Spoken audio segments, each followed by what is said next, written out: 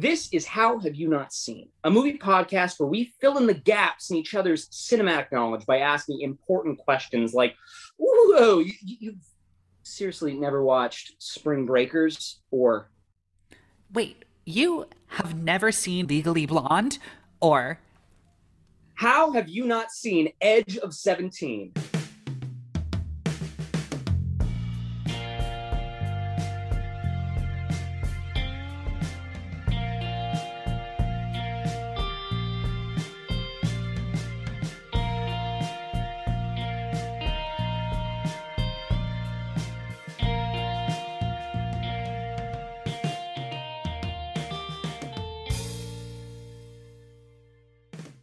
Welcome, one and all, to How Have You Not Seen, a movie podcast where we present each other with one of our favorite movies that the other hasn't seen.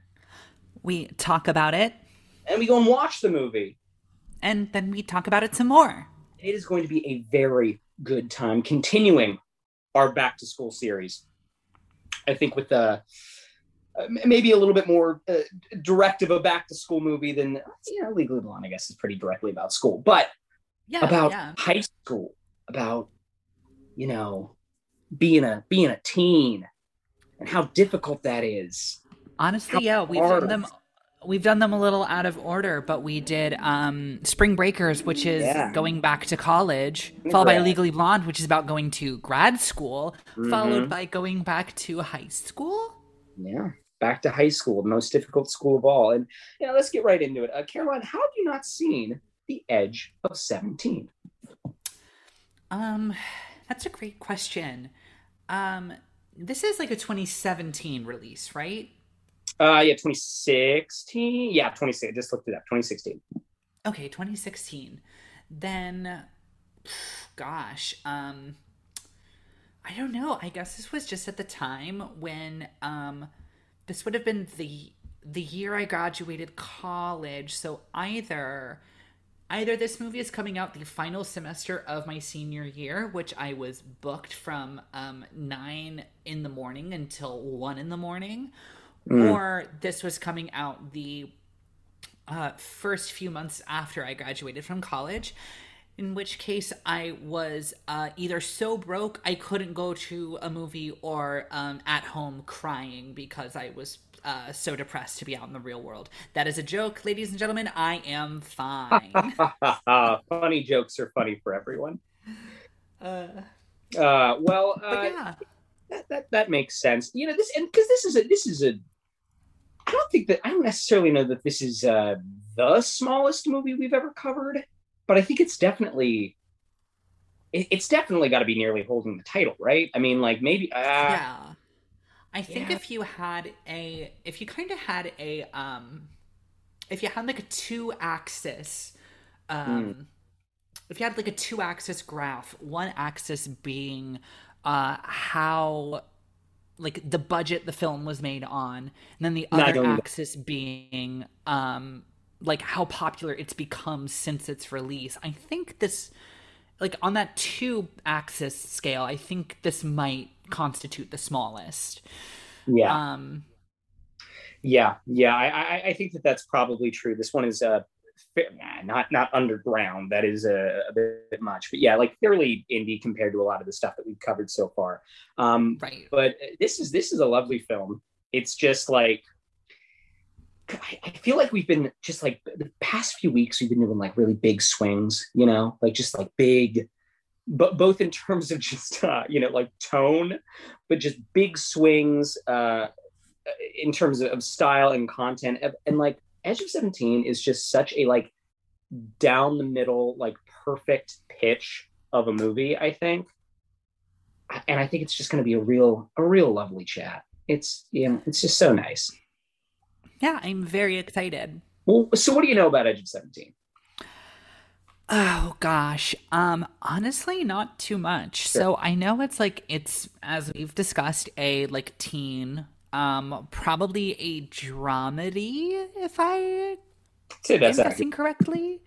Okay, and I know it's starring Haley Steinfeld, as the main like teen who is coming of age, and I believe her dad is Woody Harrelson, right? He's not her dad, but yeah, he's like the kind of second lead of the movie. Well, yeah, he's sort of the Gotcha. second most important person in the movie. Is Second he big role. is he an empathetic English teacher? Ooh, ooh, Caroline. No spoilers. Empathetic woodshop teacher. He looks like a woodshop teacher. I would say, yeah. We'll get into it. Empathetics maybe, Yeah, okay. and depending on we'll get into it. We'll get into it. Okay, I mean, that's really all I know. I mean, fuck. I mean, so for whatever reason, I get this movie confused in my brain. I have made up a poster in my Mm. brain of this movie the following year, or maybe it's beginning of 2018. But very shortly after this, there was Hearts Beat Loud, which is the movie in which Nick Offerman has a teen daughter Caroline, that he like plays piano with or some shit. And in my brain, I am seeing that poster and superimposing Woody Harrelson and Haley Steinfeld oh, onto it. okay, so let me tell you two things. One, that movie came out in 2019, and two, I only know that because I Okay, literally watched that movie with my mom 2 days ago. Yeah, gotcha. and you wanna hear something about that movie? Sure. Bad movie, bad flick. Really? Yeah, like depressingly bad. Do you know who Nick Offerman's love interest is in that movie, Caroline? Um, no, not a clue. Fucking Tony Collette. That sounds great. I Look, don't look, believe you that that's bad. look. It on paper a romantic comedy in which Nick Offerman and Tony Collette are the leads. Great, fantastic, so good. That is a movie that I watched and got to the end of it. And my mom turned to me and said, "That was it," which is accurate because it is one Okay. of those movies where you get to the end of it and you go, "Oh, they forgot to write a movie." They had a premise and they had some actors and then they just like they got to set and they're like, "Oh shit, oh we forgot to write it. Oh no." Oh Well, Lord. Enough about well, Hearts Beat Loud. I mean, yeah, honest to God, I really don't know that I know anything else about it. I Mm. assume I'm going to take a swing here, and I'm going to guess that Haley Steinfeld starts the film off as a 16-year-old, and either by the end of the film she turns 17, or the film ends like the day before her 17th birthday. Not a bad guess. We'll see if that bears fruit. I'm assuming that is what the Edge of 17 is referring to. Wouldn't it be wild if it was like, no, she's in the military. It's the 17th man she's killed. But if that's all you know about the movie, I think it's about time that we should move on to our game for the week, Let's do it. which this week is a game that we like to call, because this is the name of the game, Rotten Tomatoes, Price is Right. Ding, ding, ding, ding, ding, ding. Ding, ding, If you know ding. what those two things are, I think you can pretty much put together in your head what this game is like. To briefly explain it, basically, I'm going to present three movies to Caroline and myself, and we're going to guess what their Rotten Tomatoes critics score is. And the closest to the score without going over wins. And then best two out of three wins the game. So, Caroline, are you ready? I am. Hell yeah. We're going to start out, as we always do with this game, with the movie that we're covering this week, Edge of 17. Okay, having known nothing about this movie coming in, I'm just going to go ahead and say, I'm going to say 87. I base that on nothing. That's just the number that's in my brain. That's a pretty, man, that's a pretty solid guess. I'm gonna, eh, I'm gonna lowball you a bit. Just say 83. Okay. Go for Okay. that. Hope that maybe you just barely went over. Next, we're going to go on to a movie, a Zac Efron vehicle called 17 Again. Oh God. 17 again. So that's the one Mm. where John Cusack like wishes on a fortune cookie or some shit that he was a teenager again, and then he becomes Zac Efron, but he's like a lawyer and a dad, like in real Yes, life. yeah, Okay. Oh God. something like that. I don't know. I haven't seen it. Very popular. Like weirdly popular. Great film. I remember like Great film. You got everything right except it's Matthew Perry. Oh shit! oh, that's even worse. Wait, isn't there one with John Cusack? Is there like another movie where like a teenager becomes John Cusack then? Why am I envisioning John Cusack? Googling right now. I think he's just a famous teenager. Like, Like say anything? Yeah. yeah, Um yeah, maybe that's it. By the way, everyone, that's our producer Corey. Say hi, producer Corey. Hi, Hi, everyone. producer Corey. Hello. I was thrilled to hear the Zac Efron Star Vehicle 17 again come up. Fantastic. Fantastic. Um, Glad I could give that to you. Let me see. Really quick though. I am scrolling through John Cusack's. I don't know. Okay, I'm just insane. But yeah, Matthew Perry. Oh, wow. Um okay, anyway, that's neither here nor there. Um I'm going to go ahead and I'm going to say that 17 again. Like I don't think it's probably trash. Like I don't think it's probably like super low. No, Although like knowing critics and Rotten Tomatoes, I don't think it's super high. So I'm just going to go ahead. I'm going to say 43. I think it's below 50, but I don't think it's like horrifically banned. hey, I don't know. I mean, like, look, it's not Charlie St. Cloud. At least I don't think it is. Like, there's not a 9/11 at the end of it. I'm gonna go a little higher, maybe. I'm gonna go 50, just straight 50, right in the middle. 50. Yeah, That's valid. This is one of those movies that like I would be shocked if it was above like a 73, but like honest to God, if it was anywhere between like 13% and 73%, I would go like, yeah, yeah, okay, like yeah, based on the yeah, right. trailers and like stuff, like I could see it being literally anywhere in that Oh, range. as a kid, I saw the trailers all the time. I mean, because Zac Efron, it was that right post High School Musical. This is like the second week in a row we've talked about Zac Efron in the first half. Zac Efron was on that like big Amazing. post High School Musical kick. I saw that trailer all the time. All right, third film, finish at the game. The Edge, the 1997 survival film starring Anthony Hopkins and Alec Baldwin. Oh God. Um, What do you think? You want to hear a fun fact about The Edge? sure. Bart the bear, a trained Kodiak bear known for appearances in several Hollywood movies, appears in the film as the bloodthirsty Kodiak in one of his last film roles. Oh, R.I.P. R.I.P. Bart the bear. Very sad. So you said this was 1997. Okay, so this is going to be both post Silence of the Lambs when Anthony Hopkins was fucking everywhere and post Baldwin's run as Jack Ryan. So like this is Yeah. after Hunt for Red October and all of those. So like That is like such a weird pairing of actors in my mind, but given those two facts where they both are in their career right then, it makes sense. right. So it's one of those things where it's like God, I I almost feel like it kind of has to be good. But then again, like whenever you have a couple really big actors, very frequently what will happen, you'll see the whole thing of it's like, we've got the three biggest stars in Hollywood and like that's all the thought we put into it and actually it's terrible. Like we were just cashing in on that star power. So Passengers with Jennifer Lawrence and Chris Pratt. exactly.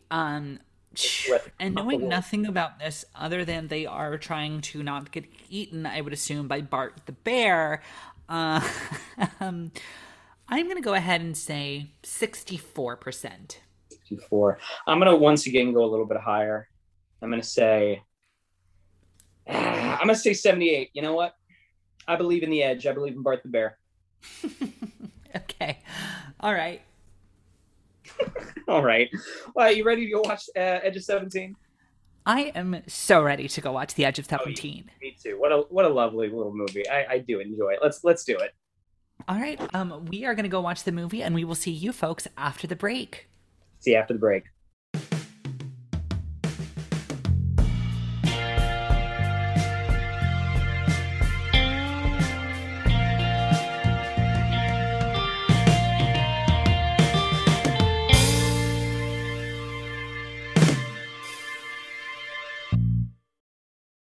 We're back.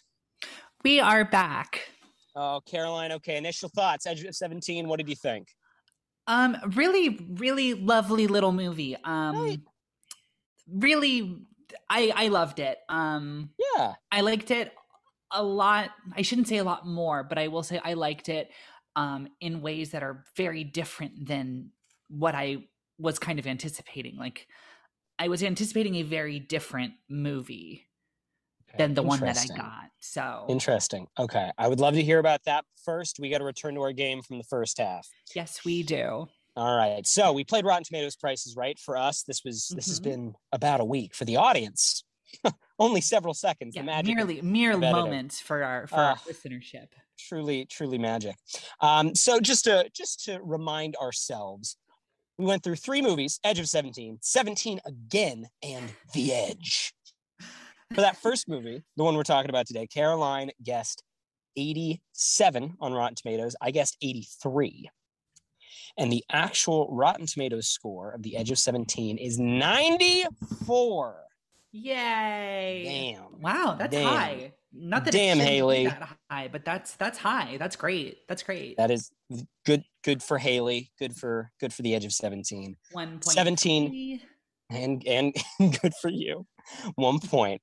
And starring, you know him, you love him. He is the himbo major general, Zac Efron. 17 Again. Caroline said 43. I said 50. And 17 Again is 56.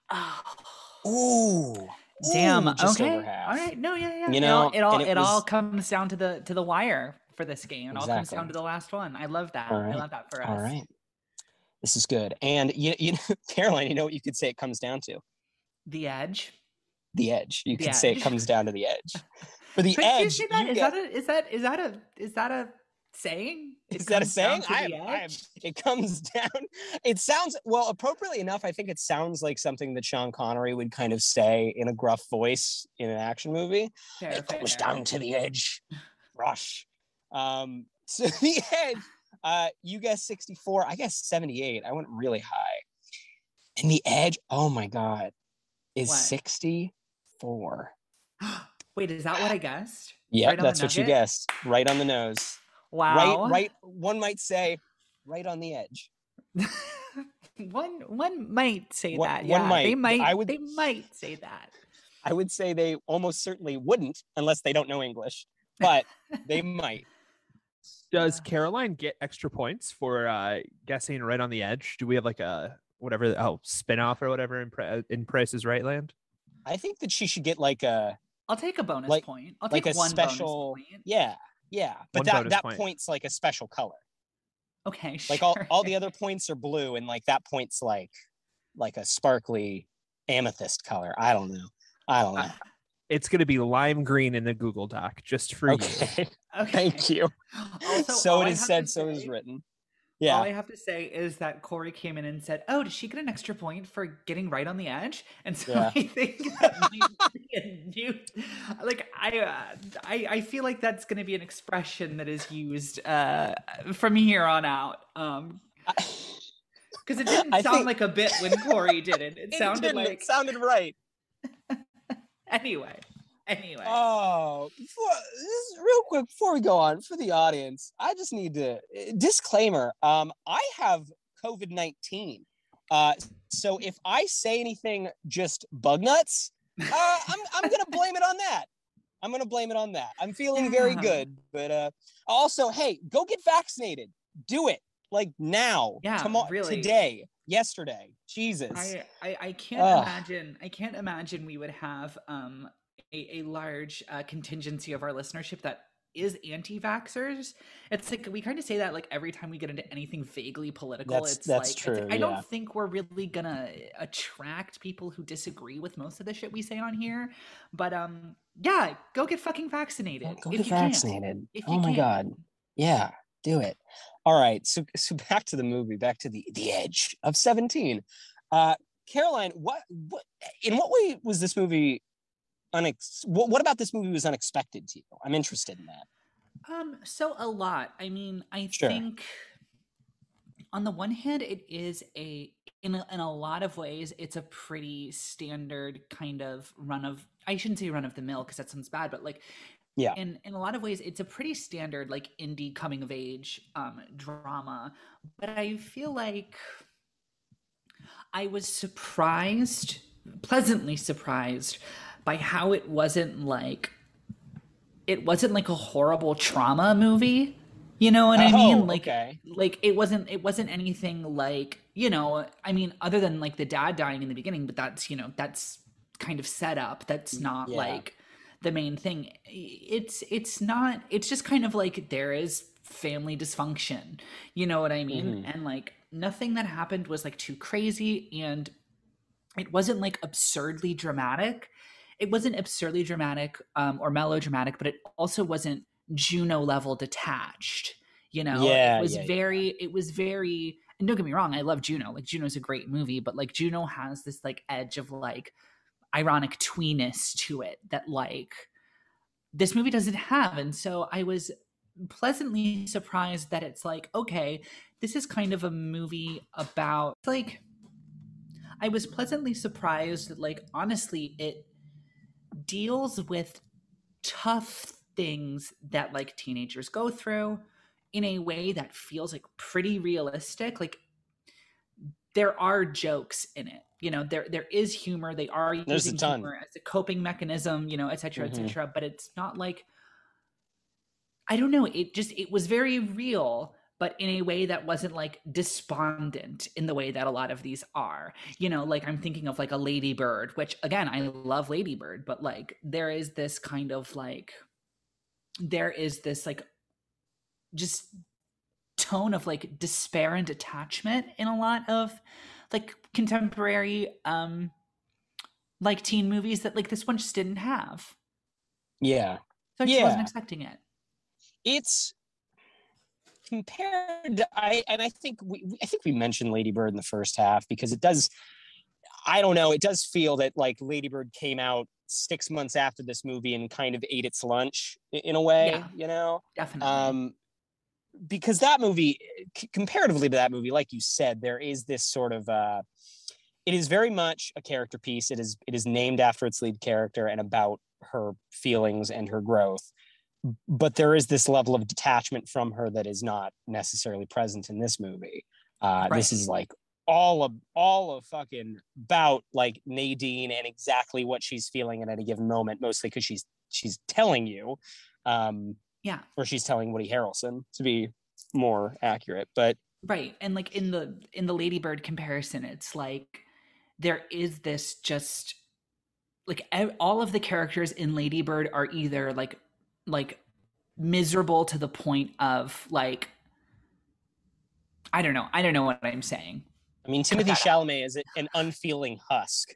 Yeah, exactly. Thank you. Yes. It's very like unfeeling in their misery, or like, you know, they're too cool and aloof and detached from things, which is not a problem. Like kids are also like that.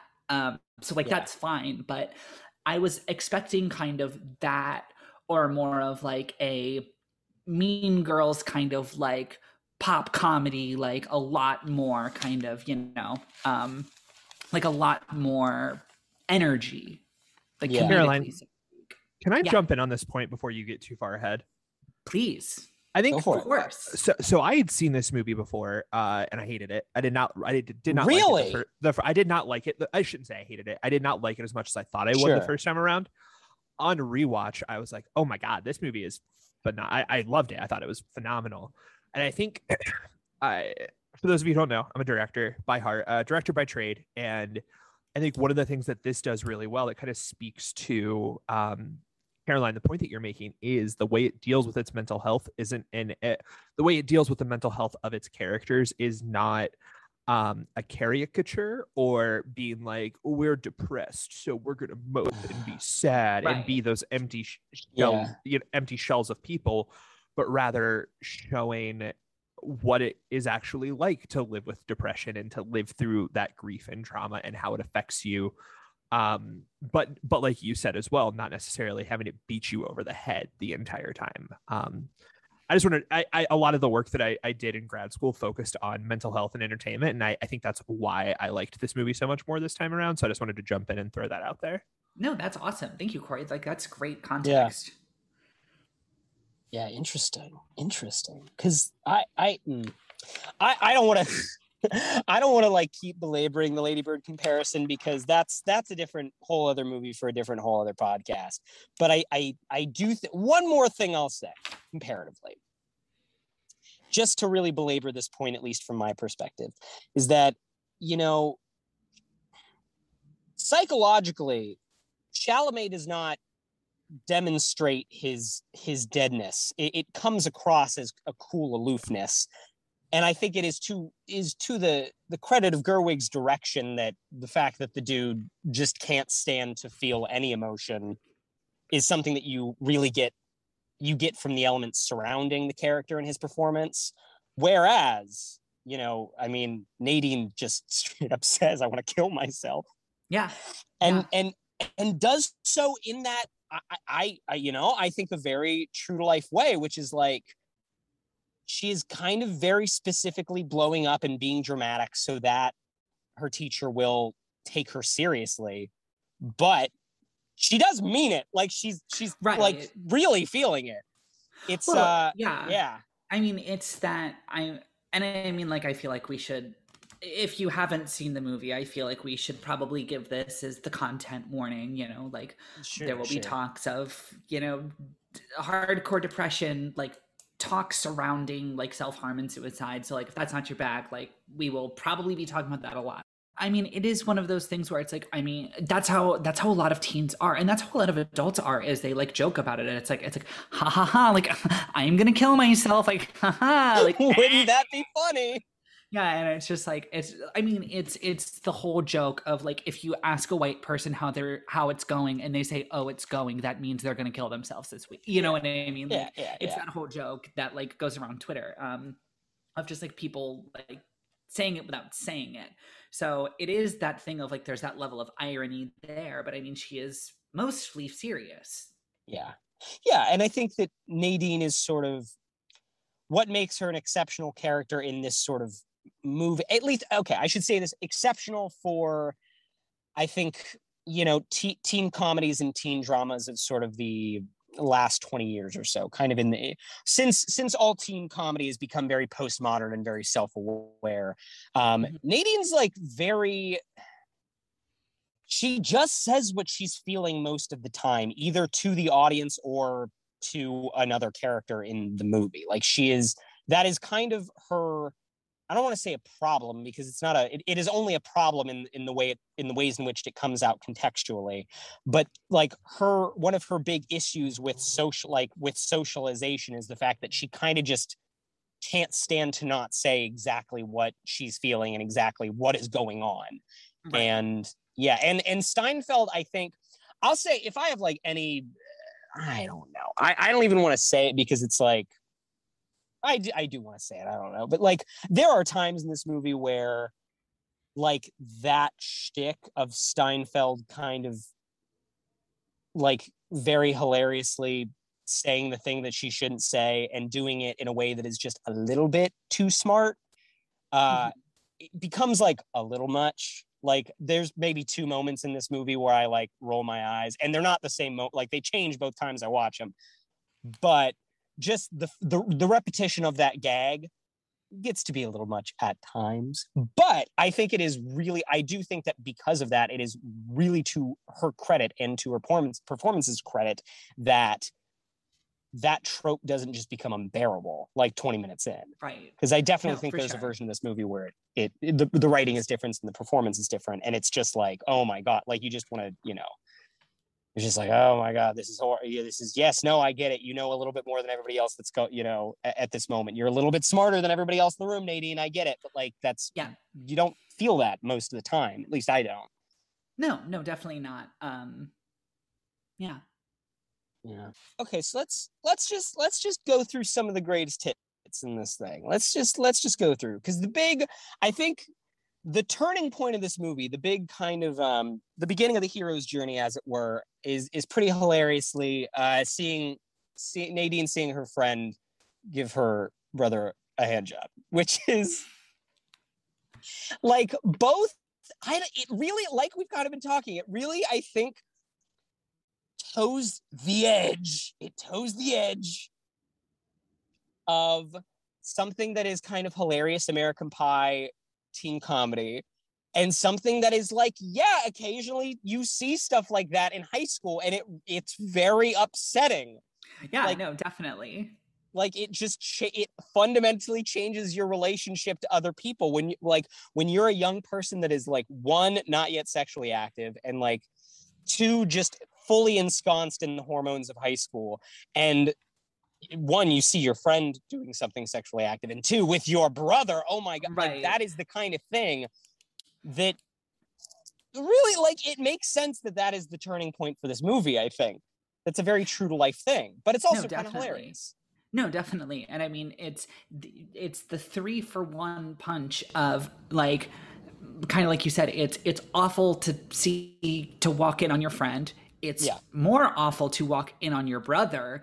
And it's like, and then there's the triple punch of like the betrayal of like, oh my God, this is ruined, like just the shock value of that friendship. So it's like three things hitting all at once. And no, I know. I literally wrote down one of my first notes is when the opening montage is going, and it's just like, and I finally had a friend, and I just wrote, oh God, oh no. I just wrote, not for no. long. Like I'm like I don't know if this kid is gonna die. I don't know if this kid is gonna. But I'm like the one friend is gonna be the problem, and that's gonna be the thing. And of course, like a lot of my notes are just no, fuck, because it really is. I mean, it is just that movie where it's like, you can kind of see. It's one of those things where it's like just 2.5 minutes before it gets to whatever it's going to go to, exactly where it's going. And you're just like, no. Because, and I think that scene, I mean, very importantly, that them getting drunk and then the name of her friend is escaping me, but her talking to the brother is, I think, played really well, because in the if this movie was not like firmly from Nadine's point of view, that is a scene that in any other like teen drama or teen romance or teen comedy, you'd be like, oh, they're interested in each other. Oh, cool. Oh, they're gonna, cool. Like it's not played. It's not like lascivious. It's not, it's not really gross in the moment. Like them taking notice of each other feels very natural. Yeah, and is that if you were not in Nadine's, and I mean, and that's kind of her journey in the movie in a lot of ways, but like if you're not so firmly on Nadine's side and you know what it's going to mean for her for them to get together, you would be 100%, I think, full on rooting for this couple, which by the end of the movie you basically are like, they're very good together, and when they can all kind of learn to live together, it's a much better situation. Yeah, definitely. No. And I mean, it's like when the mother says like, well, maybe they'll get married and then it will be a good thing. And I was just like, oh my God. But like, when it did happen at the beginning and they're like, oh no, like I'm going to be his girlfriend, I was just like, you bitch. Yeah, I was like, fucking ass. That is horrible. Just like the worst thing I've ever heard. And it's like, it is that thing kind of like going back to like what we were talking about at the beginning about how it gives real problems that real teenagers go through, the real weight of it. Like that's fucking terrible. You know what I mean? Like we don't have to have the we don't have to have the teen movie where it's like, and then the best friend died, you know what I mean? Or like, Yeah, or, yeah. or whatever, like, you know, and then, you know, someone got murdered or someone got attacked or like this horrible like tragedy befell. It's like, sometimes your brother just dates your best friend, and that's the worst thing on the planet. Yeah. And like, and it's good. And you know, and sometimes like your mother is, I mean, Kira Sedgwick, who is of course the closer. I like, oh my God, the things that she did just drove me insane, because of course Yeah. they did, they're supposed to. And it's just like, it is that thing of like, on the one hand, she never does anything just like outright super fucking like awful. Like, it's not one of those, like, it's not an abuse movie, you know. It's not a movie No. about like the father dies and then you know the mother loses it and like becomes like, you know, like has an addiction problem and like starts beating them or whatever. It's just, Yeah. sometimes she's just nasty, and like, yeah, like sometimes she just snaps a little bit, and she says things that are highly inappropriate for a mother to say to her daughter, certainly, but like, not things that she should go to jail for, you know what I mean? And it's like, I find that like weirdly refreshing in a teen movie, because like I have a great relationship with my mother. Like, I'm not gonna sit here and pretend that I don't, but like, it is that thing where it's like sometimes your mom does stuff when you're a teenager and you're just like, this is the worst thing that's ever happened. Like, I can't believe she did it. Like, she is the most horrible person on the planet. And it's like, you know, I think every teen has to some degree that experience, even if you have a great relationship with your parents, you know. So it's like, I just respect the fact that the movie doesn't have to go, other than like, obviously the father dying in the beginning is like a horrible tragedy, but like that's what kind of like sets the balls into motion. And it doesn't have to be this thing about these people like 100% falling apart and crumbling and just like, you know, wasting away and becoming like, you know, becoming just shadows of themselves. It's like, you know, and that caused a lot of problems growing up. And like, yeah, like that makes perfect sense. Yeah. And the father being dead is this fact that lays, I mean, it's she very, you know, states it exactly. It's obviously, like you said, it is sort of the thing which incites the beginning of the narrative, but then also it is largely just a fact that kind of lays over everything else. It's like, right. Why is the mom acting like this? Well, I mean, you can't say it's because the dad's dead, but you know, single moms got to do. I was raised by a single mom. Single moms, you got to develop a weird relationship with your kids sometimes because there's just not another adult in the room, and that's, you know, it's weird. It results in some weirdness. But so yeah, definitely. Okay, what'd you think about Woody? Let's talk about Woody. What'd you think about Woody? Oh, I mean, he's great. Yeah. Can I jump in here real quick? Yes, please, Caroline. I wrote this down when we were doing the first part of this episode, because you described him when you were saying what you thought the movie was about. You said something to the effect of like, Woody Harrelson's in here as what I'm assuming is an empathetic English teacher. And I lost it because you were damn close. Yeah. No, I mean, he was a history teacher, I think we established, right? Yeah. And it's like, you know, he's meeting her at that level of like, okay, I'm going to be like kind of like a sarcastic little bitch to you, but like also in a weird way, that's what she needs, you know, like she is processing a lot of her stuff by being a sarcastic little bitch. So like for, you know, that's kind of what she needs in return. To feel validated, I think, in a lot of ways. So I really enjoyed the performance. I mean, yeah, I mean,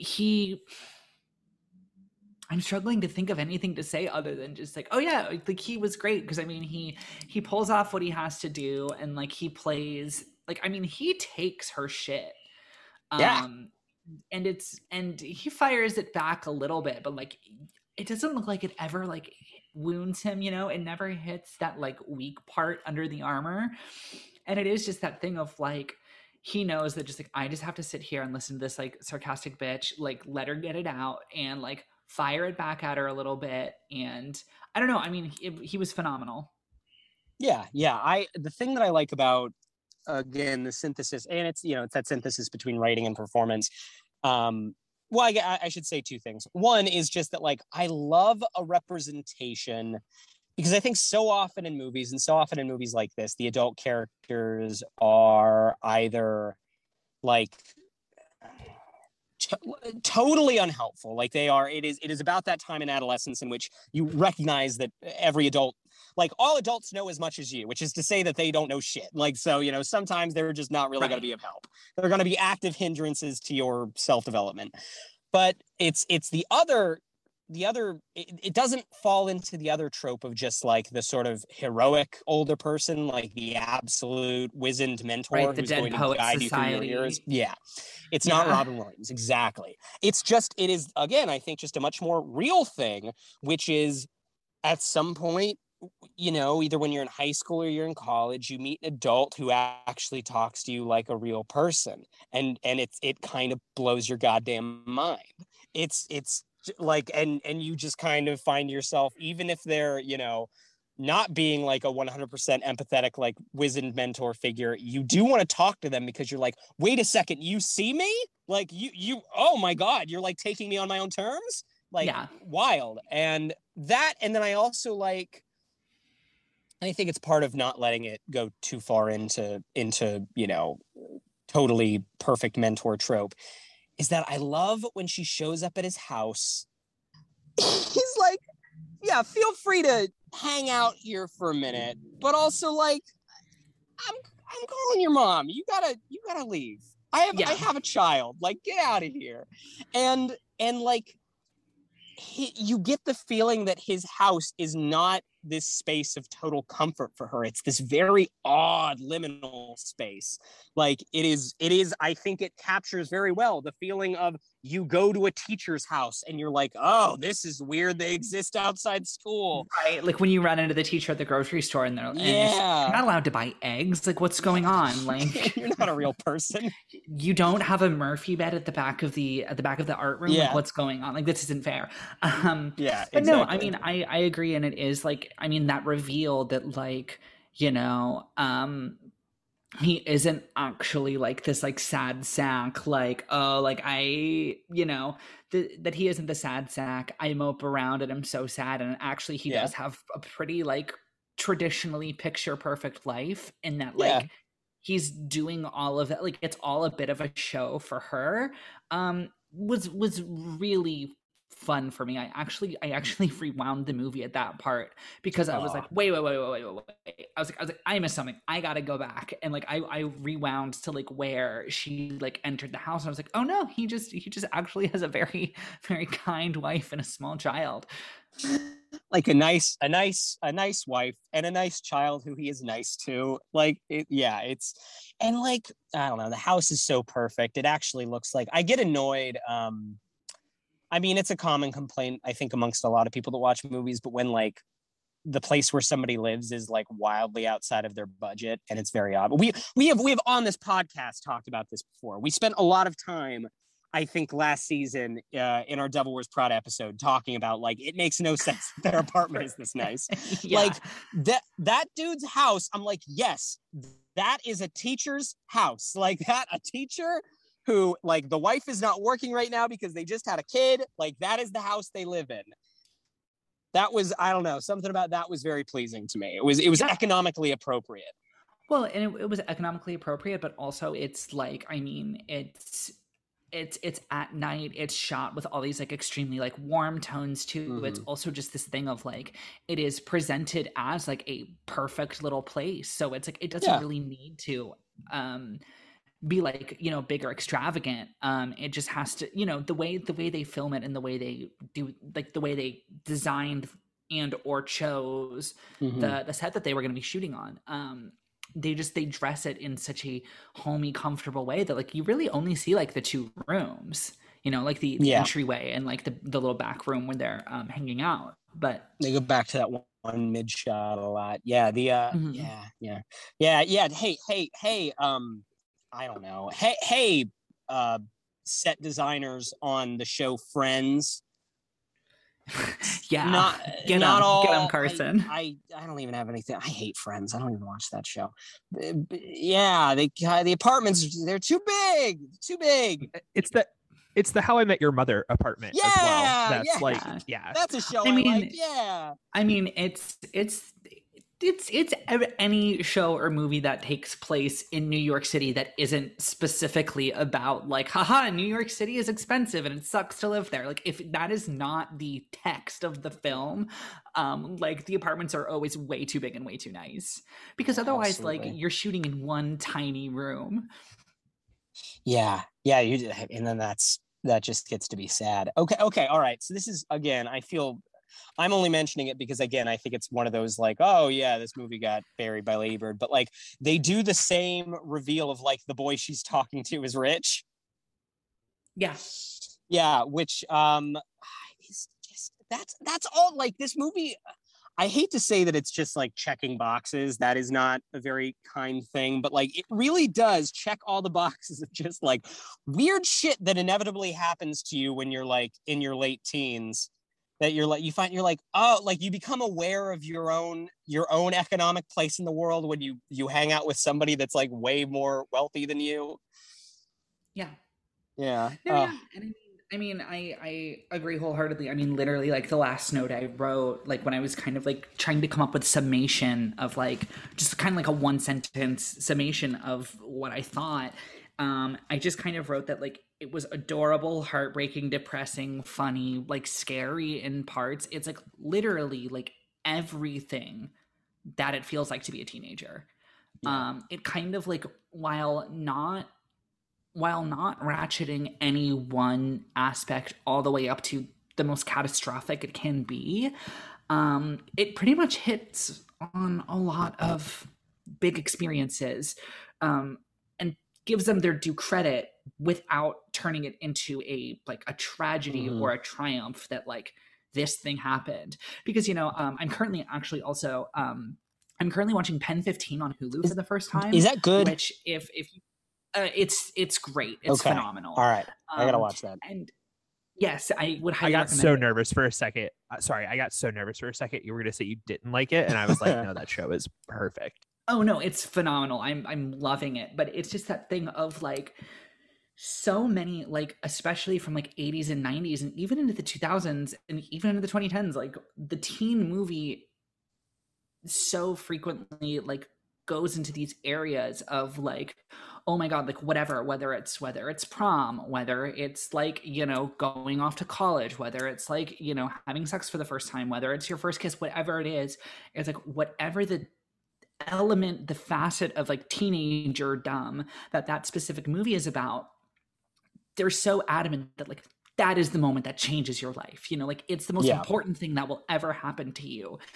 And I think we're starting to see the shift now, where like things like this movie and things like Pen 15 and things too, like if you guys have ever watched Big Mouth on Netflix, they're kind of like changing that narrative and being like, actually all of those things were like incredibly awkward and like weird, and like you think they're going to be important and like they kind of are, because you remember like, oh well, like this was my first, like the first person I kissed was X, Y, and Z. Yeah. But like they're not leaning into this like myth that like every experience you have as a teenager is like something you'll carry with you for your whole life. Like most of it is like really awkward and like no one knows how to dress themselves, and like God, like yeah. none of us like we can't even fucking drive, like we don't know what we're doing, and like everything is just so awkward and strange, and like I find that very comforting.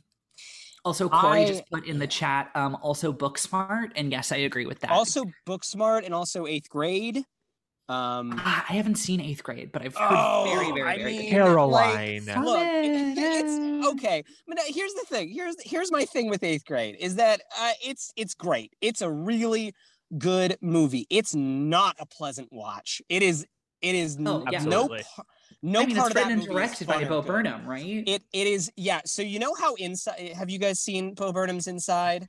I haven't. I sure did. I haven't brought myself to watch it yet. Oh, okay. can't. Well, I I'll can't. give you just a preview, and Corey knows this. Is that Inside? I think I mean, I'm not like, look, this is the most anodyne thing to say at this point, but like it is Bo Burnham's masterpiece. It is like the thing that every bit of art he's done for the past 10 years has been leading to, I think. Absolutely. Yeah. Absolutely. Yeah. But like that thing finds its wavelengths very well. It can be outrageously joyous and then the next minute be like crushingly depressing. Eighth Grade is trying for that, and it has its moments of transcendent joy, but for the most part it is just like the art of it is that it is so thoroughly trapped in that moment of like, oh God, no, and just is able to stay there for 2 hours. But it's great. Absolutely. It's very good. But I also say on this track, and I think we're really discovering something here. This is a bit of a trend, but like I would say, hey, Before Its Time would have done well, but Freaks and Geeks on the same shit. R.I.P. Love Freaks and Geeks. Good show. Linda Cardellini. I was just gonna say, when you have like Linda Cardellini in anything, it's gonna be an automatic 6 out of 10 for me. Like absolutely. Baseline. You know my favorite moment in the film Avengers of Age of Ultron? When she's married to Hawkeye. Yeah, when she's married to Hawkeye. That's the best part. Yeah, I feel yeah. And I like that movie more than most people, but it's the best part of the movie. I do. I'm the weird defender of the second Avengers movie. And it's okay to be wrong. It's okay. It's really amazing that you're that proud of yourself. Look, that movie, there is one chase scene. You could cut 15 minutes from that movie, and I think the lack of the extra time would be whatever. A different conversation for a different day. So to kind of round up Edge of 17 here, I think we should just briefly. My expectation is going to be a reiteration of a lot of things that we've said before. But the ending is so sweet, I think, without, like, again, just barely not edging into saccharin. And I love it. It really is just like an everything is resolved and all is good. Like Erwin admits that he likes Nadine, and she's like, I like you too. And they hang out, and the mom trusts her, and she's cool with her brother and her friend, and it's great. Like, it's just, everything's nice. Yeah. It's great. Yeah. It is. And it's like, I love the moment when the text that she sends to her mom is, I'm safe. I mean, It's just a nice, like, underpinning of what is kind of through this whole film in a way. Like, I mean, most of it is about, not being able to feel comfortable with anyone, kind of that thing. Like, I mean, you start off with the father's death, like, which kind of like looms over everything. You start off with her like threatening to, kill herself. So like that thing of just like her being like, the thing I am going to say to put like her mind at ease being, I'm safe. I saw that and I was like, that's very good. I was like, that's very good. Yeah. And it is so direct, but I don't think that it edges into saccharin, because we have established that Nadine's going to say what is on her mind. Like, her saying that is enough to make her mom believe it. Right. And I mean, it is that thing too, like we have talked a lot, like a lot of this movie is about how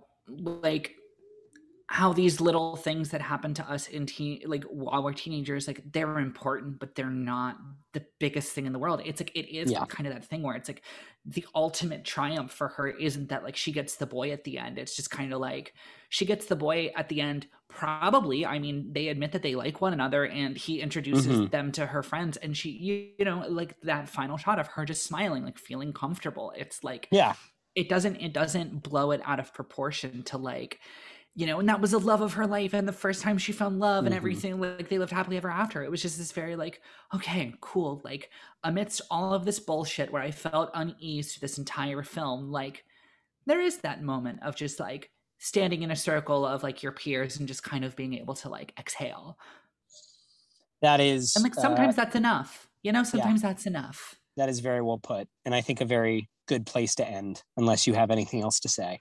I don't think so, other than just like I just wrote down a lot of bits that I liked. Yeah, there were a lot of good bits. Yeah. But yeah, I mean, that's pretty much it. The Ferris wheel kiss was cringe as hell, as yes. the youth say. Um, I mean, Steinfeld is so good. Steinfeld is so good, Mhm. especially in the entire movie, but also in the final monologue. Not the final monologue, but the one she kind of gives at the climax to her brother. Yeah. Um, she's phenomenal. Hey, Yeah. you know, I'll bring it back around to Hawkeye. I am stupid, wildly excited for that Hawkeye show because she's going to be Kate Bishop. I Yeah. cannot wait. I love the like series that they seem to be primarily pulling from is one of my favorite modern Marvel series. And God, I mean, it's Haley Steinfeld. She's all the pictures I've seen. She's dressed in purple. They got the outfits right. I'm so excited. Can I before we go, can I give y'all a little information about the director of this film, her upcoming project?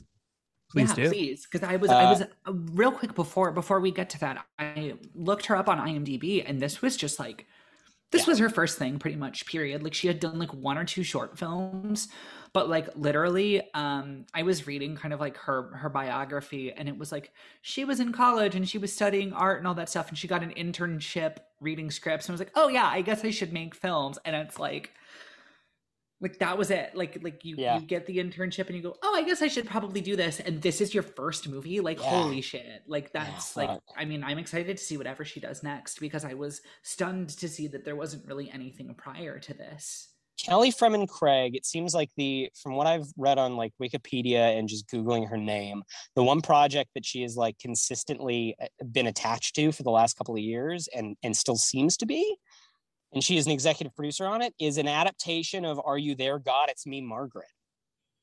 Yes, I did see that. I did see that. That's interesting. That's almost too obvious. Is my one concern with that is it's almost too obvious. Right.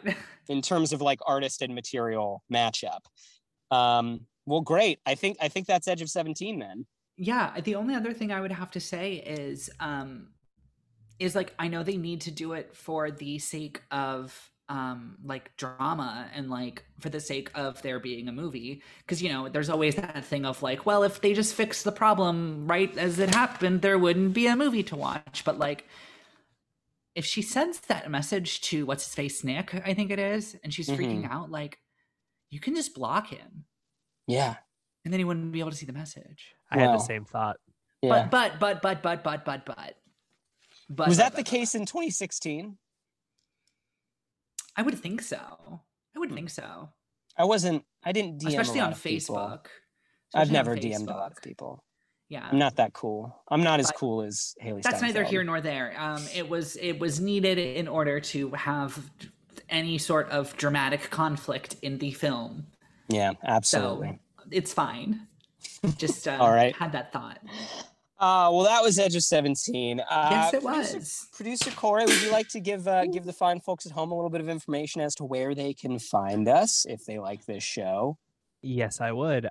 First and foremost, if you enjoy what you are hearing, please give us a rating and subscribe wherever you are listening to us. We are available on all major podcasting platforms, Apple Podcasts, Spotify, Stitcher, Google Podcasts.